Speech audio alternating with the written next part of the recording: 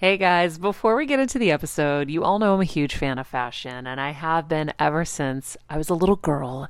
And my first job, by the way, was actually at Macy's. And my love for fashion began when I started there because I worked in the fragrance department, but of course, my eye was always on the clothes and the makeup and everything related to style. But here's the thing, my relationship with Macy's didn't end once my days of asking people walking by if they wanted to sample the latest scents came to an end. Nearly 20 years later, I still find myself choosing Macy's time and time again for literally everything. It's become a really beautiful full circle moment that they've been such amazing supporters of our show for so long. And when it comes to shopping, they have everything you need, whether I need a last minute outfit or Kevin needs a last minute outfit for our friend's wedding. We always head to Macy's. They've got us covered. So if you're in need of some retail therapy, perhaps, or looking to spruce up your home or your lifestyle, check out Macy's, friends. I've curated a list of some of my favorite items that have helped me upgrade so many parts of my life. Really, my fashion the most, but of course, home and baby and so much more. So check the link in the description and happy shopping, Hill Squad. I'm on a journey to heal and get better in all areas of life, and I want to do it with you. Welcome to Heal Squad by Maria Menounos, where we improve and heal all parts of our lives, most importantly, our health. Heal Squad by Maria Menounos, your life improvement series starts now. Heal Squad, it's Kelsey. You know those hard human emotions like fear, anger, frustration, grief, loneliness? Those hard human emotions that we all deal with, and we know we have to sit in them because that's our only way we heal, but it's hard to sit in them. It hurts. It doesn't feel good. You know what? We have Elizabeth Gilbert, though, on the show today, the author of Eat, Pray, Love, and she is giving us tools to how to get unstuck. Our guest today, as we have been saying, is the New York Times bestselling author of Eat, Pray, Love, Big Magic, and City of Girls. She's widely renowned for her award-winning fiction, nonfiction, and her speaking appearances. She's considered a global thought leader on the subject of creativity, and I am so excited to chat with Elizabeth Gilbert. How are you? Hello, I'm excellent. How are you? I'm great. So I was out meditating this morning, and then I was listening to you on audiobook, just laying down, and I'm staring at the sky, and I'm like, wait, how come we should be facing the sky? The answers are kind of like in the sky, but we're walking this way. And I was having this kind of like moment of like kind of, intense thought about our direction in life, obviously gravity. You still using that CBD cream? Shut up, Steven. I was like, wait, I'll why? tell you something, Maria. I had a friend who said to me years ago, I was in a moment of chaos and I had a bunch of house guests and the place was a mess and I was having that horrible feeling of losing control. And she taught me a trick, which was to lay on the floor and look at your ceiling, because it's usually the only part of your house that isn't cluttered. Oh, that's great. And it's like you look at the ceiling, and I mean, unless you have a huge leak or a huge crack, it's kind of like, well, everything's in order there. Just don't cast your eyes down at the sink level. So maybe what you were talking about, sort of the meta version of that, expanding it to just look up at the sky. Everything's fine there. I know, right? It's so beautiful. It's eternal. It's endless. There's no, like, I feel like, when I moved from Boston to California, when I was home, I always felt like there was like a ceiling, like just crouching and pushing me down. Then when I moved to California, because this is where I could pursue my dreams, it was like, And you're in Connecticut right now, right? Or New York? No, I'm actually in New Jersey. Jersey. I have this little house. It's actually, I have an old church that I bought 15 years ago and turned into a little 2-bedroom house. And it's such a magical place. So I'm in a really good spot to be waiting all of this out. I'm one of the people you don't need to be worrying about. It's a lovely spot. I love that. You know who else has done that? And she was a guest on my show and I love her. And I have a weird feeling you probably know her. Susie Bettis. I don't know her. Oh, you would love her. She created Poopery. Oh, okay. Yeah. That's quite a legacy. Yeah. Well done. Yeah, and she's amazing. And Gift to humanity. Yeah, and she bought a church. I think it's in Texas, and she did the same thing. It's so wait, can I show Yes, you? Please. I just want you to see the windows because it's tiny. It's weird. It's a tiny little box. It's an old, like 1780 chapel. Wow. So it's not a lot of space, but it's mostly windows. And it's really just a box of light. Okay. Can you see the size Oh, of that window behind me? wow. So there's 6 of those. And there's one Wow. over there too. Oh my So God. I love that. yeah, isn't it amazing? It's so Um, peaceful. I love it so much. It's been such a sanctuary. So many of my friends, I literally use it as a church, meaning as a sanctuary. So anybody who's going through a divorce, anybody who's getting over an addiction, I'm always like, come stay at the church. I'll just send them out here. And so this church is filled with all sorts of people who came here to heal, plus the centuries of prayer that were in here before I got my hands on it. So it's pretty magical space. That's so cool. I feel like, you know, we've so many things that we could talk about. And I was telling everyone earlier how, I feel a connection to your journey because I've gone on my version of that journey too, where I think at the end of the day, it's about kind of finding the permission to be yourself, which is still something I feel like I'm working on. And then it's kind of like finding out what you want to do. And it's also it's realizing what's important, right? Yep. There's a couple things that I think of with that. Um, One is how honored I am that there didn't used to be a name for the phenomenon of a woman pushing a pause button on her life to go in search of inner peace, either traveling or going inward and taking a break to figure that out. And now there's a term for it, like it's your eat, pray, love journey. Like Yeah. everyone knows there's like a shorthand for it. Everyone knows what it means. I can't tell you how many times I've heard people come up to me and say, like, I'm in the middle of my eat, pray, love journey right now, or my daughter's on her eat, pray, love journey. I'm so honored that my contribution to the English lexicon is a word for when a woman stops everything and goes and takes care of herself Yeah. and goes on a journey. It's such an important and beautiful thing to do. And I also often describe myself as a walking permission slip. If I could do nothing but walk around the world telling people, especially telling women, that they have my permission, if they need anybody's permission, they have my permission to be who they are, figure out what works for them, walk away from any culture or family pressures that are oppressing them, maybe anything. Like I just feel like I just want to hand out permission slips Yeah. all over the place, and that's basically what I do. Which is beautiful and we need it. I wonder, and this is a weird comparison, but I had a guest on the show who did a sketch comedy series. Her name is Eliza Schlesinger, and she had this Oh, she's amazing. great. Isn't she amazing? Yeah, so great. Okay, so so did you see her most recent sketch comedy series on Netflix where she talked? She had a sketch called Ladies. no, I didn't see it. And it was Remind me, maybe I did. it's like almost like her version of The View, and all of these girls are all self-congratulatory, and it's like me, and for me, what I need, and me, and me, and me, and it makes me wonder, how someone can take your message, and it's a thing that I have struggled with as well, and apply it correctly. And is that me trying to control too much? Because, when I remember after I was diagnosed with my brain tumor, my mom had just been diagnosed months before, and it was like, what the heck? And I was asked how I was feeling by someone, and I said, I'm just dying to be me. And I was really exhausted of living a life that I had built that I didn't want anymore.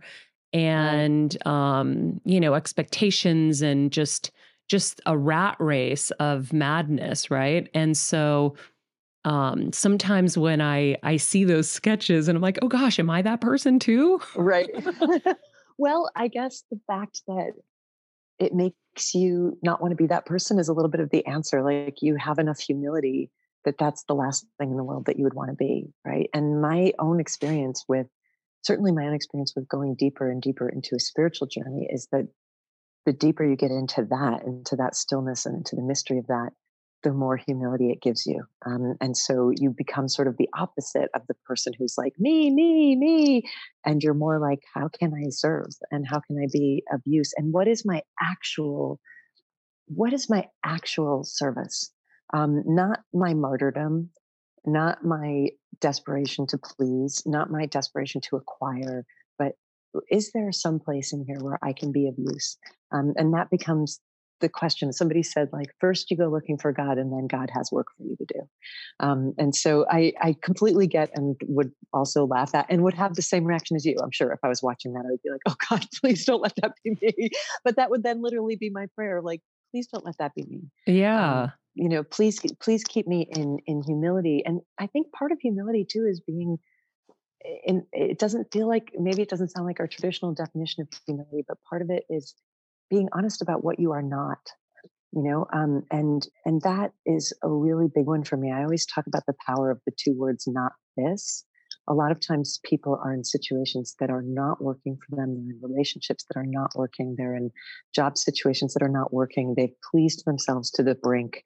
They've, achieved or acquired themselves to the brink, and they stay in it because they don't have a vision yet for the alternative.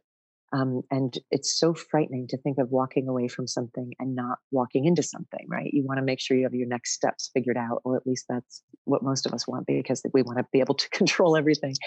And I always say that you don't actually need to know what comes next. Sometimes you just need to say this two words that I think begin every journey, which is not this. I don't know what I am, but I know that I'm not this. I'm not the person who needs to be in this abusive relationship. I'm not the person who needs to be worked to death. I don't know. And people will often challenge you on that when you start saying that. And they'll be like, okay, so what do you want to do? And the humility comes from saying, I don't know.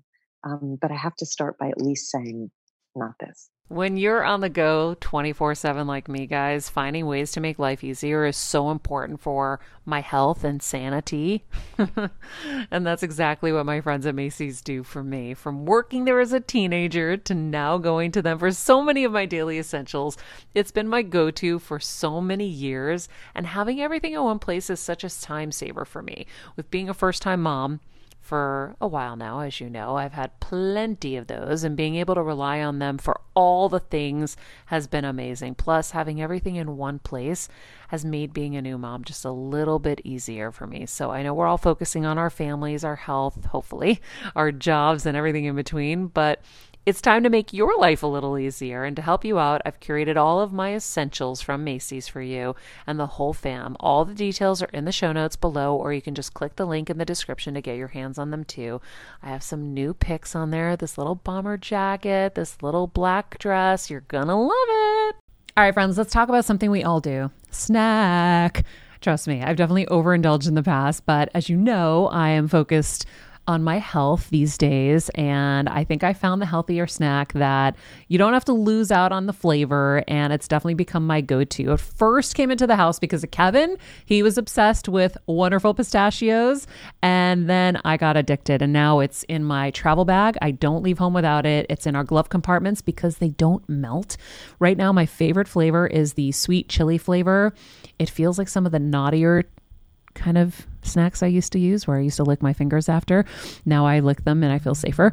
Plus, Wonderful Pistachios is one of the highest protein nuts. Each 1 ounce serving has 6 grams of protein, giving you over 10% of your daily value. That's crazy, guys. So if you're looking for the perfect snack, trust me and head over to www.wonderfulpistachios.com to snag a bag of Wonderful Pistachios. You're going to love them.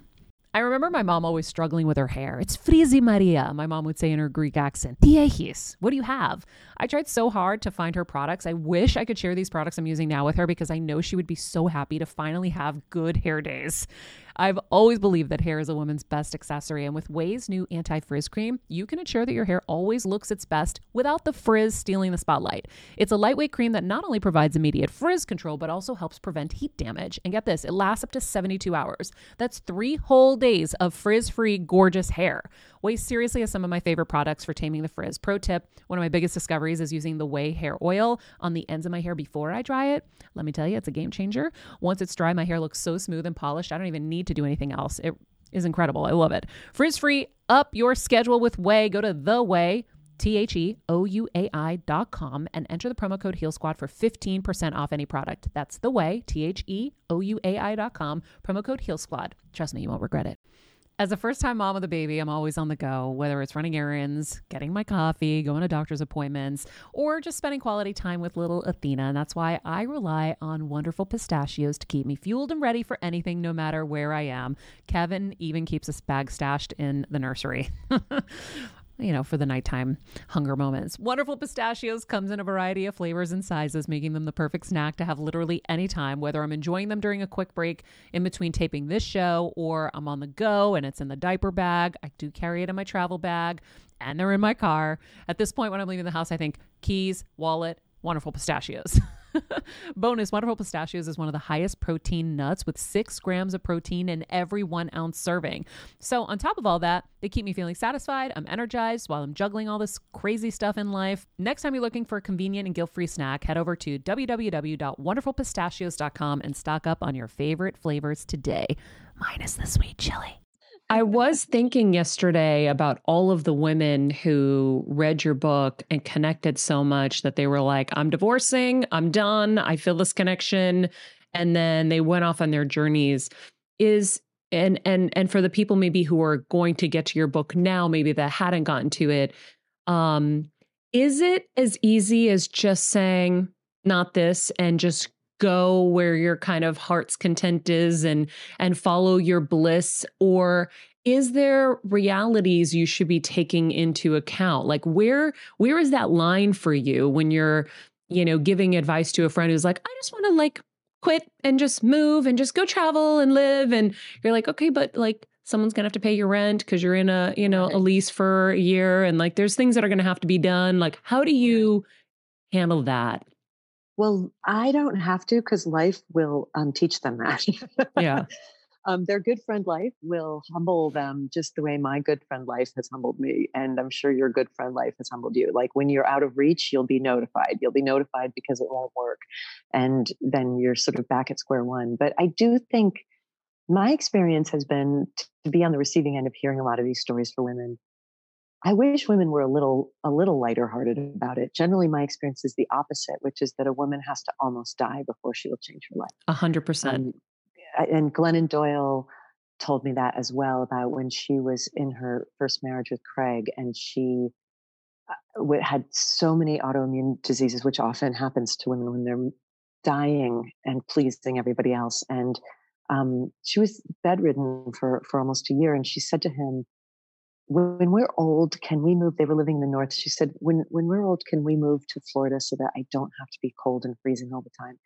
And he said to her, why do we have to wait until we're old? Why don't we do that now? And it was what the first story she ever told me when we became friends, when we met. And she casually tossed off this line and said, why does a woman have to almost die before she's willing to consider making a change? And I made her stop and say it again, because that's what I witness. I don't witness people blithely just tossing off their lives and their obligations. I witness people staying until the alternative has become literally unsurvivable. Yeah. And I wish they would stop a little sooner.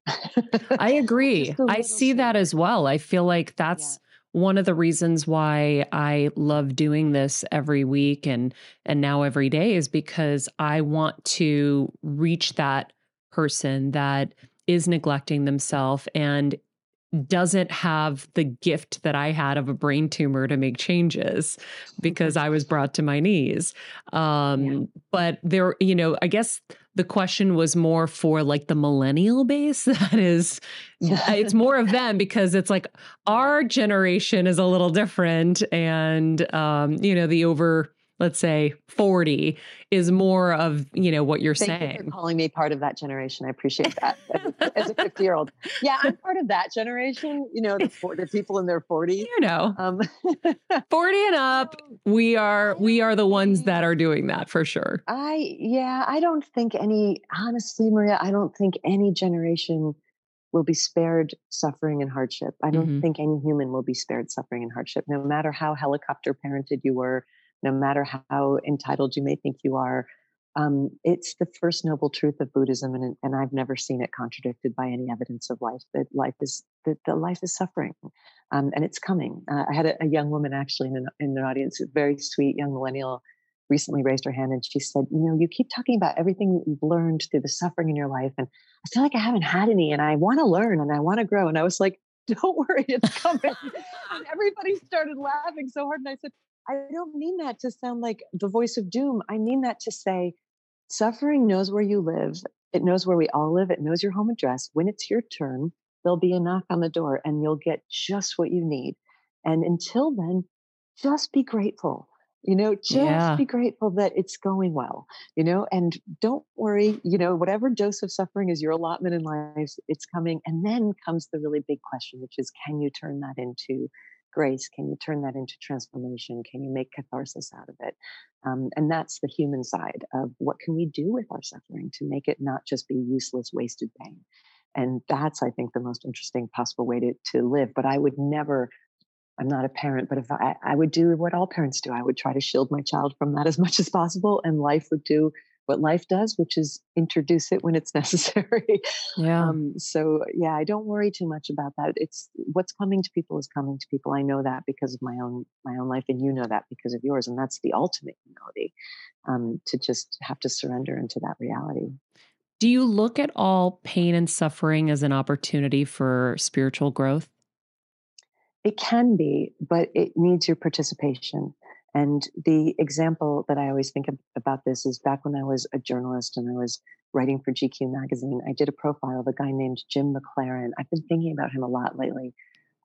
Jim was this extraordinarily gifted, handsome, talented young man. He was an athlete and an actor. He went to Yale Drama School.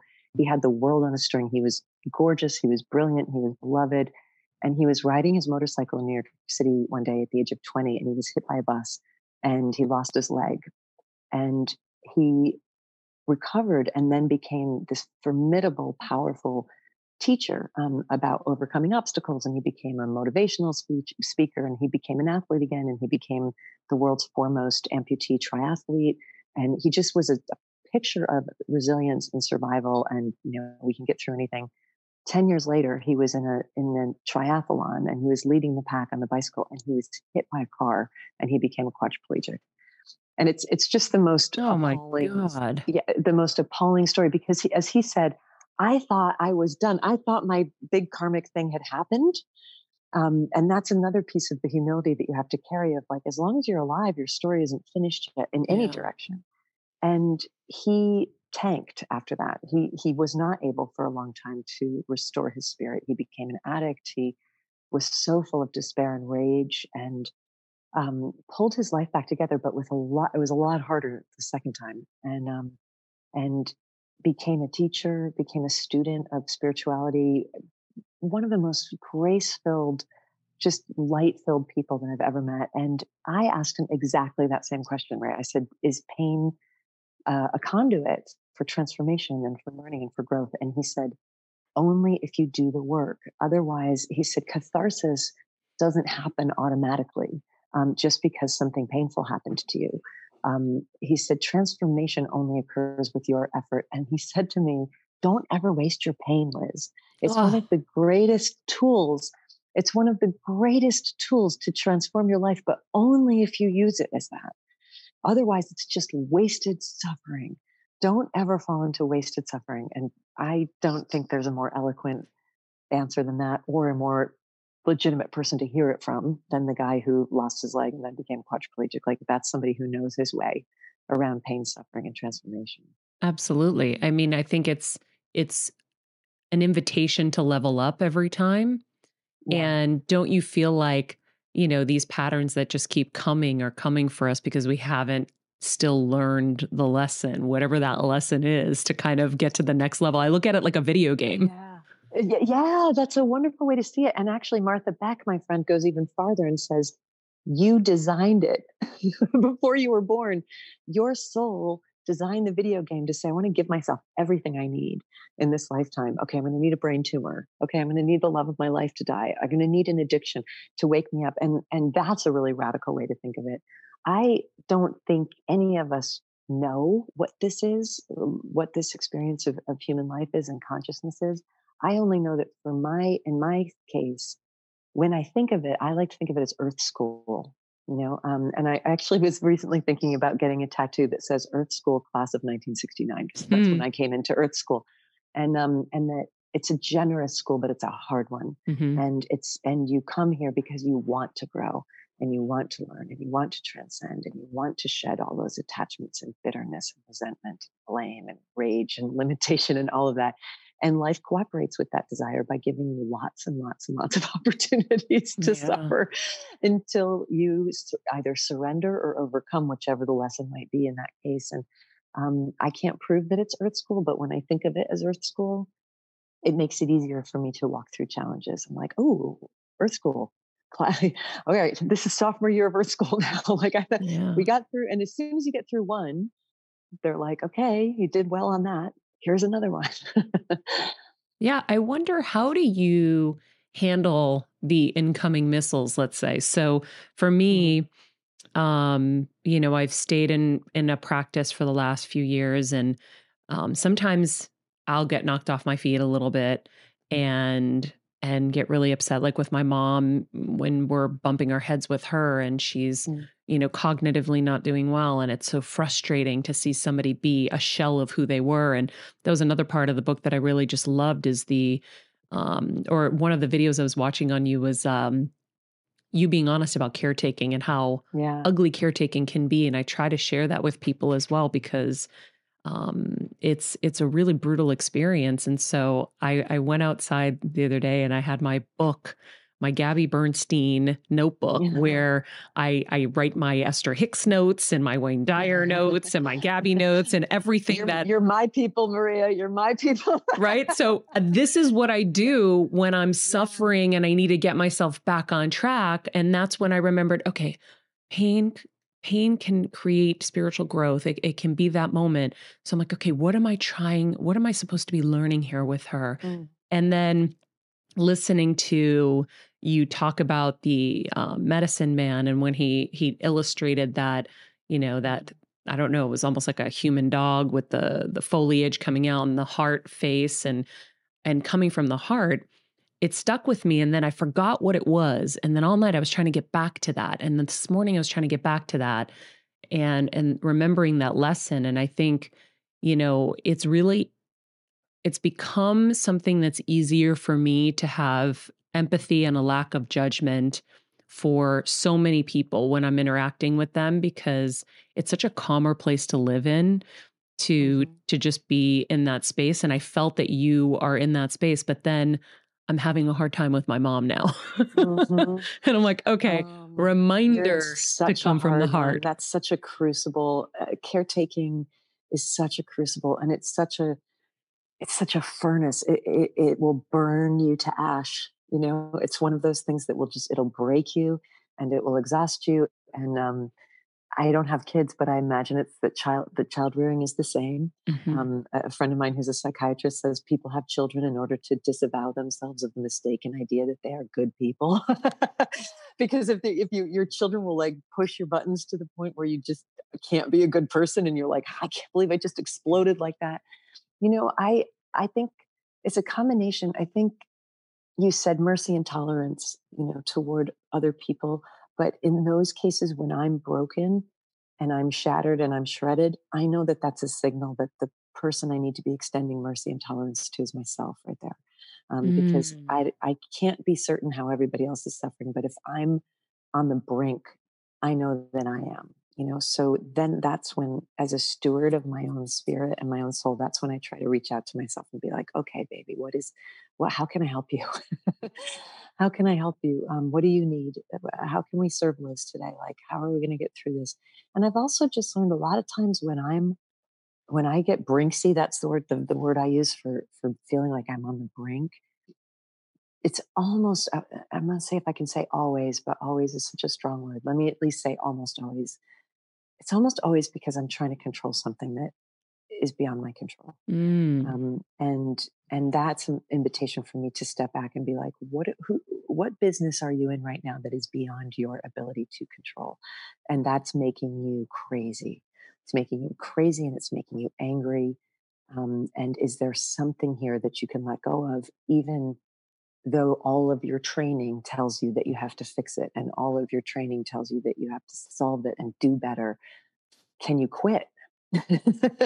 And I don't know what that necessarily means in terms, like with Rhea, when my partner Rhea was dying, I really went into her death, absolutely certain that I was going to be the world's best caregiver, and that I was going to create the most beautiful, gentle, loving, evolved space in which for her to pass gently.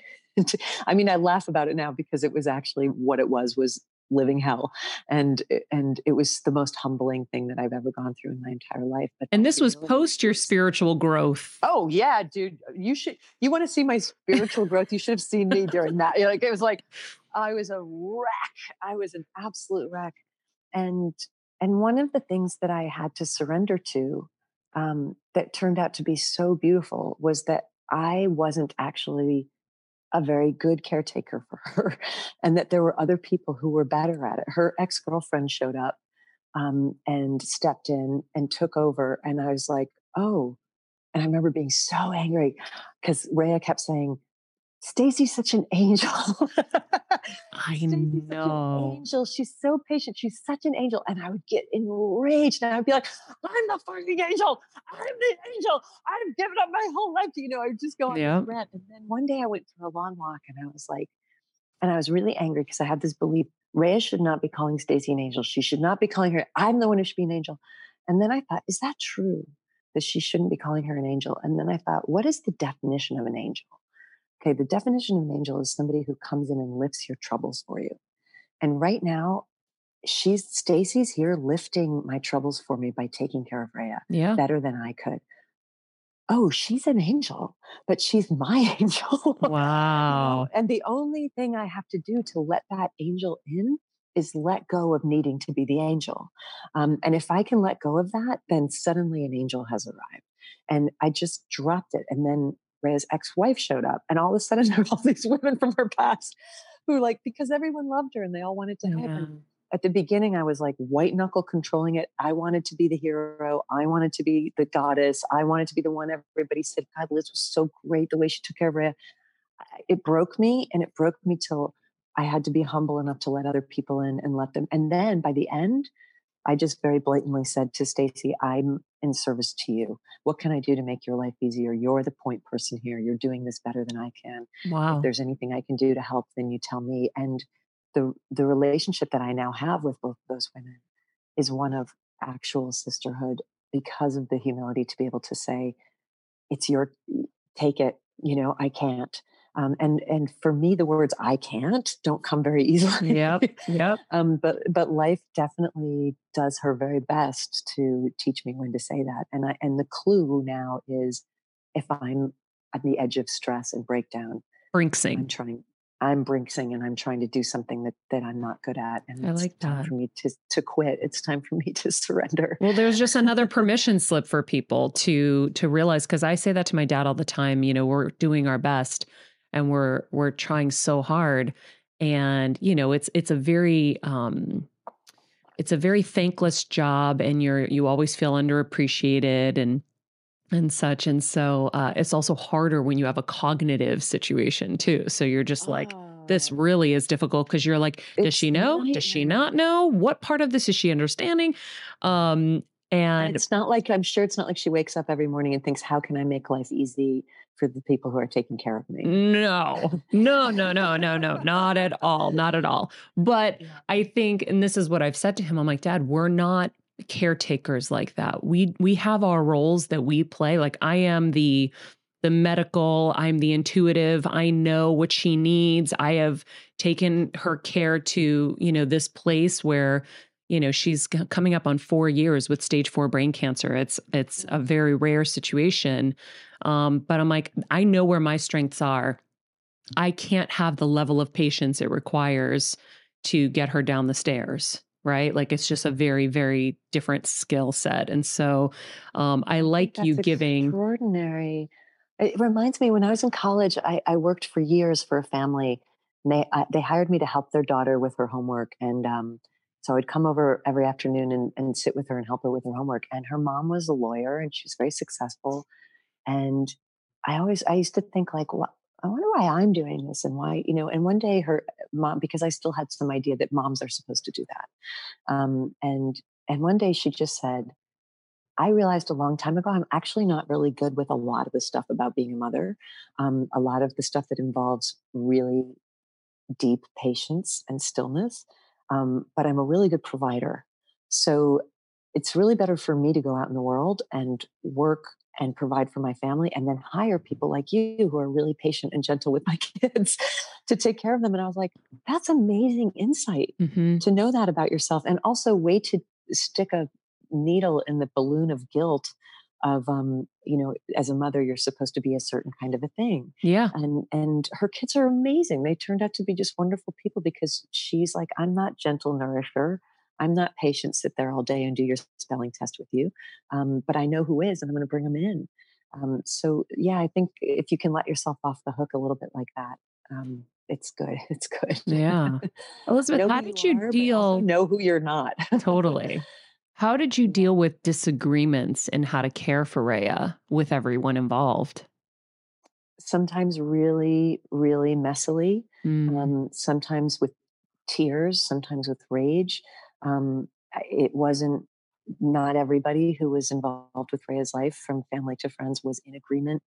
Um, it's, uh, I don't know if there's a way to walk through that with absolute superhuman grace unless you are literally an enlightened master. And I'm not. Yeah. I'm not. And feelings were hurt, and people, relationships were altered and have never totally recovered. I've done my best with it, but it's it's messy. Mm-hmm. It's messy and it's painful. I guess mostly what I've tried to do is like be humble and honest about what is my part in this. What is my part in this disagreement? And usually, my part is I'm trying to control everything, and I think I'm right. Yeah. And I think I'm right, and generally the other person also thinks that they are right. So that's, now you're at war, Mm-hmm. and those wars can be really, really bitter when somebody else's life is involved. Um, or some of us would think Rhea wasn't making the right decisions for her own self. Messy, ugly, hard, challenging, humiliating, humbling, and difficult. And I don't know that it's not supposed to be all of that. Mm-hmm. I know that it sanded me down so much and took away so many of my illusions of my own goodness and my own kindness and my own ability to handle things. And whatever else it did, I don't know if that was the point, but I'm a much, much, much more humble person on the other side of having gone through that. I'm also much less likely to jump into a situation and say, I know how this should go. Because I actually have to admit that I don't often know how it should go. Mm. Very true. We have a question in the chat actually, and it's switching gears to kind of that spiritual journey and that travel you did with Eat, Pray, Love. So Michael wants to know: does Elizabeth think she could have taken her journey virtually? Of course, right now with everyone in quarantine, Right, is there right. a way you think that you can take this journey? Well, if I were doing it now, I'd have to, wouldn't I? Right? I mean, I think a lot of us are being forced into isolation, retreat, and solitude right now. And that is interesting. That is an interesting thing. The part of my journey for Eat, Pray, Love that was the most important by far was the piece in India, the 4 months that I spent at the ashram. And in that situation, I didn't go anywhere. Um, I didn't leave. I was in that meditation cave 6 to 8 hours a day. Um, I would sleep all night, wake up at 4:30 in the morning, go to the morning chants, do my service, go into the meditation cave, do some chores, go to the meditation, scrub the temple floor, go to the meditation. It was just hours and hours and hours of silence where I had to endure my own company. And I can't tell you how many people after reading it, Pray Love said, I kept saying, I wish I could do something like that someday, but I can't afford it. I wouldn't be able to go for that long. I've got a job. What's really interesting about this particular moment is suddenly it's like, okay, here you are. here you are. And what I do see is people doing absolutely anything to avoid having to be in their own company and in their own solitude. And there's a level at which I completely understand that. This is like the constant Zoom parties and the meetings and the activities and the kind of frantic sense of like, how can we bring the world into our home so that I don't have to be lonely? I totally get that. Humans are social animals and we need that connection in order to be healthy. But we're not only social animals, we're also spiritual animals. And there's not a single spiritual tradition in the world that does not advocate for silence, stillness, isolation, and facing those feelings of loneliness, anger, resentment, frustration, boredom.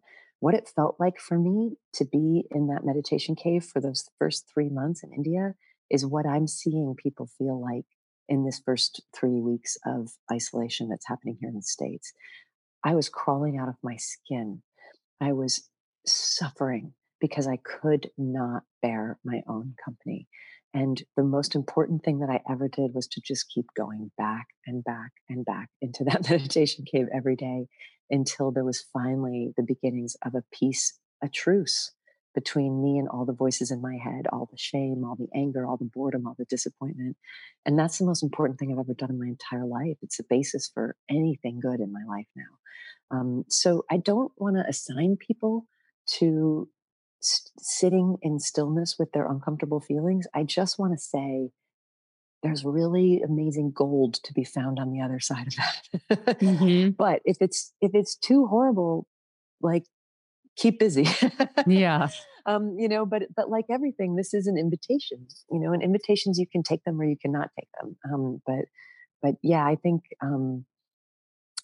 I would definitely not have been able to have the adventure that I had, but I'm having a different one now.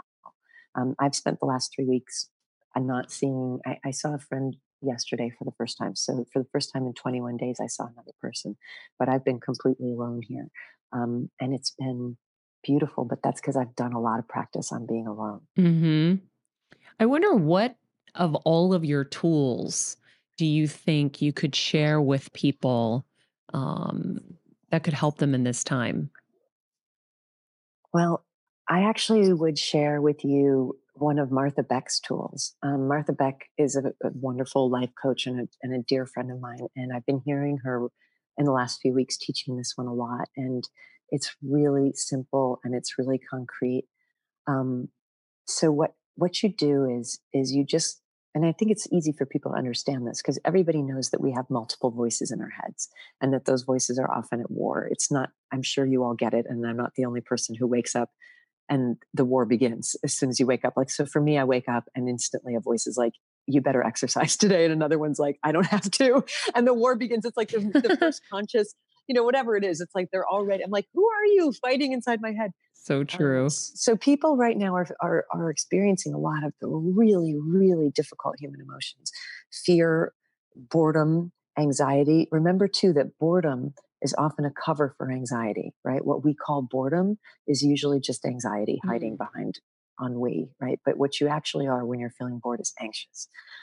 So fear, boredom, anxiety, anger, blame, loneliness, despair, these are really big ones. So if you take one of them and assume, sort of personify them, and you ask, for instance, your fear, let's go with that one because a lot of people are in a lot of fear right now. You get a notebook out and you say to your fear, I want to let you speak and I want to listen to you respectfully and nonviolently and just tell me what it is that you're feeling and let it speak and be respectful and be nonviolent in your listening. Don't interrupt. Don't try to shame it. Just let it out. So give it a few minutes to say everything that it's afraid of and then say, thank you so much. I have the greatest respect for you. I really appreciate your honesty with me, just like you would do in any difficult conversation when you're trying to help people through conflict, but you're doing it in here. Mm. And then you say, I wonder if you could step aside for a minute, fear, now that you've been heard. And I'd like to call wisdom to the front. And wisdom, would you please come and would you please tell us what we need to know right now? And then you allow wisdom to write whatever wisdom would tell you. And it is the most extraordinary exercise, Maria, because we all have these deep reservoirs of wisdom that are buried underneath our fear and our anxiety and our rage and our blame and our shame. And when Martha talks about this, and she talks about the people she's taught this to, and how instantly it's like this physiological shift where they go from panicked and stressed and terrified and young and little and horrified, and then they go into this wisdom space, and out of them just pours, you would think the Buddha was writing to them, but Wow. it's coming from within. It's coming from, we've all absorbed a lot of wisdom over the years, whether we want to admit it or not.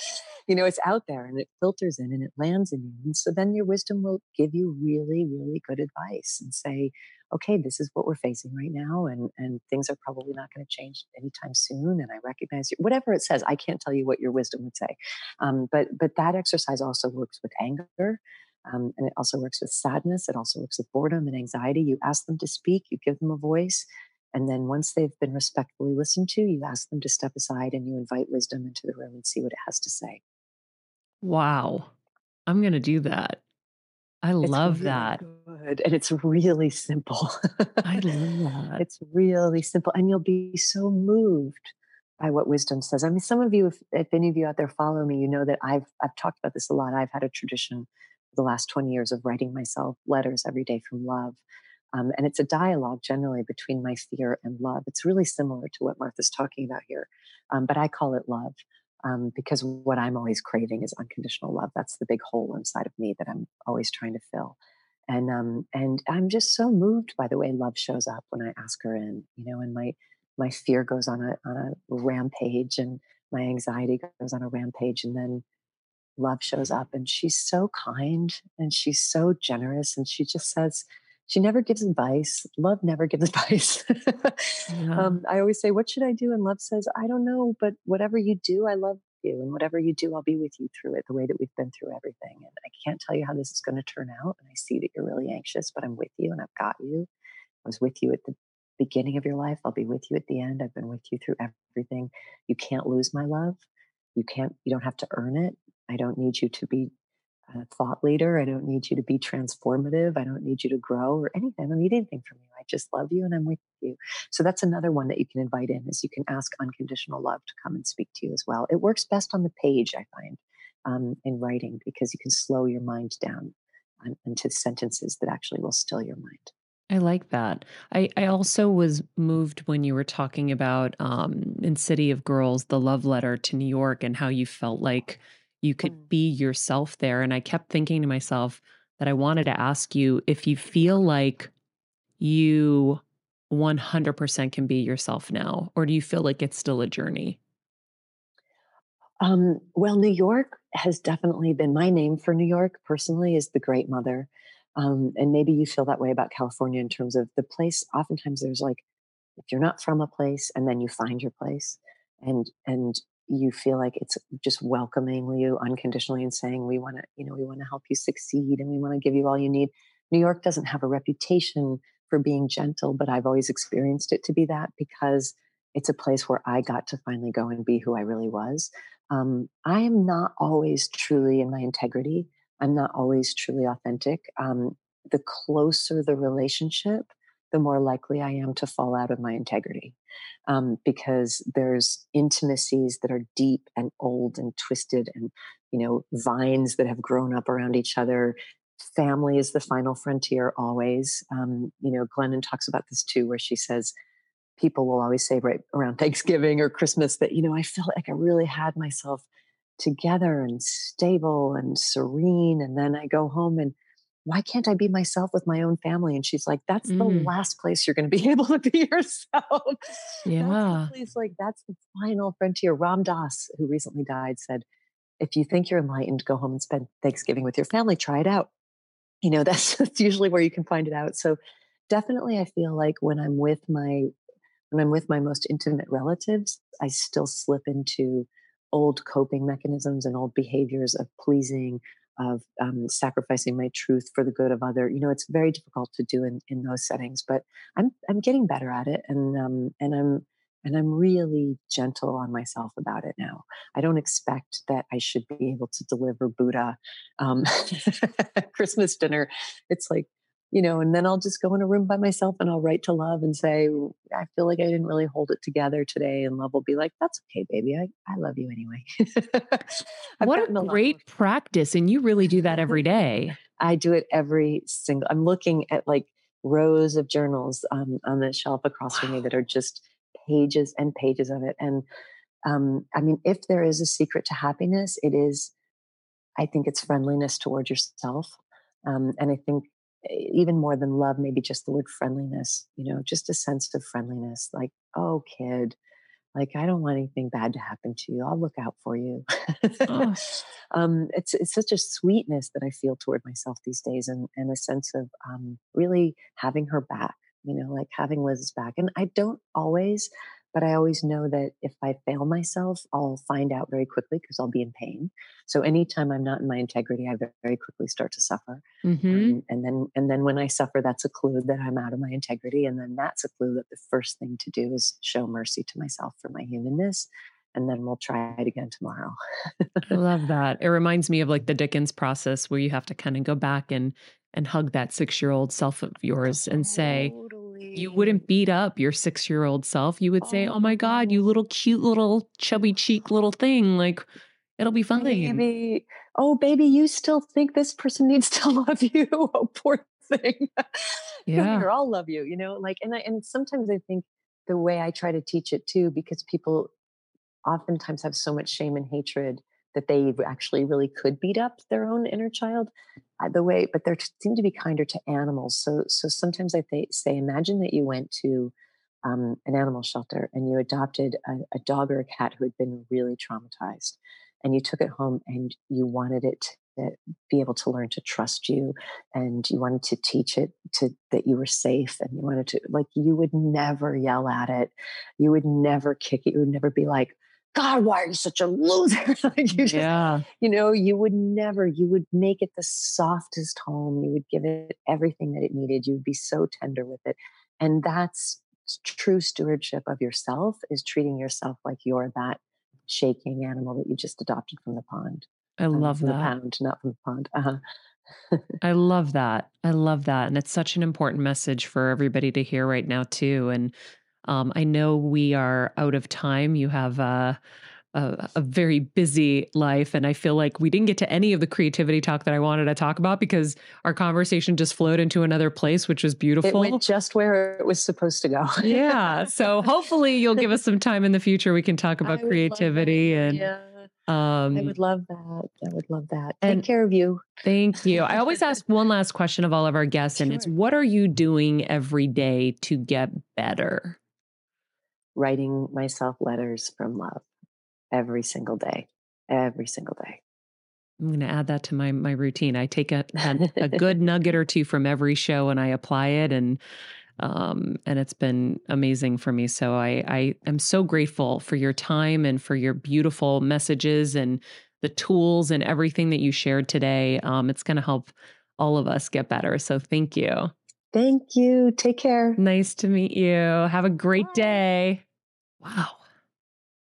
I mean, I have like a zillion more things that I wanted to get to, but you only have so much time in life, and I look forward to our next conversation. She was amazing.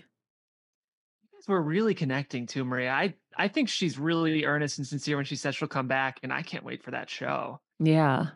It's really great. I just think that she has such an honest way to approach things. It's always nice to talk to somebody who is revered in this thought leader way and hear that they flounder sometimes too, because, Gabby Bernstein, when she's on the show, she says the same thing. Like, if I'm not in practice, I'm going to flounder. And so it's a great way for us to have mercy on ourselves as well when we flounder, and know that it's a continued journey and a continued process to get better. Yeah, I find her to be just so generous too. Like, I feel like she really does want to reveal who she is to us at her best and at her worst. And just like you said, Maria, for this, revered speaker who has 8 acclaimed books, and hearing her speak about Rhea too, I was like, man, you are just so human. Thank you for letting us see how human you are, because I feel so at ease about my own stuff too, Mm-hmm. Exactly. Anyhow, that is our day. Thank you guys, as always. If you would do us the kindness, rate, comment, subscribe, share this with a friend, share this on social media, let them know what we're doing here. And in the meantime, you can stay up to date with Elizabeth's endeavors on her social media account. You can follow her at Elizabeth_Gilbert_writer. You can follow me at Maria Menounos, at Jeffrey Crane Graham. That's it. Stephen Lemieux Photo. And remember, be nice people, make good choices, and be present. This podcast and all related content published or distributed by or on behalf of Maria Menounos or mariamenounos.com is for informational purposes only and may include information that is general in nature and that is not specific to you. Any information or opinions expressed or contained herein are not intended to serve as or replace medical advice, nor to diagnose, prescribe, or treat any disease, condition, illness, or injury, and you should consult the healthcare professional of your choice regarding all matters concerning your health, including before beginning any exercise, weight loss, or healthcare program. If you have or suspect you may have a healthcare emergency, please contact a qualified healthcare professional for treatment. Any information or opinions provided by a guest expert or host featured within website or on company's podcast are their own, not those of Maria Menounos or the company. Accordingly, Maria Menounos and the company cannot be responsible for any results or consequences or actions you may take based on information or opinions.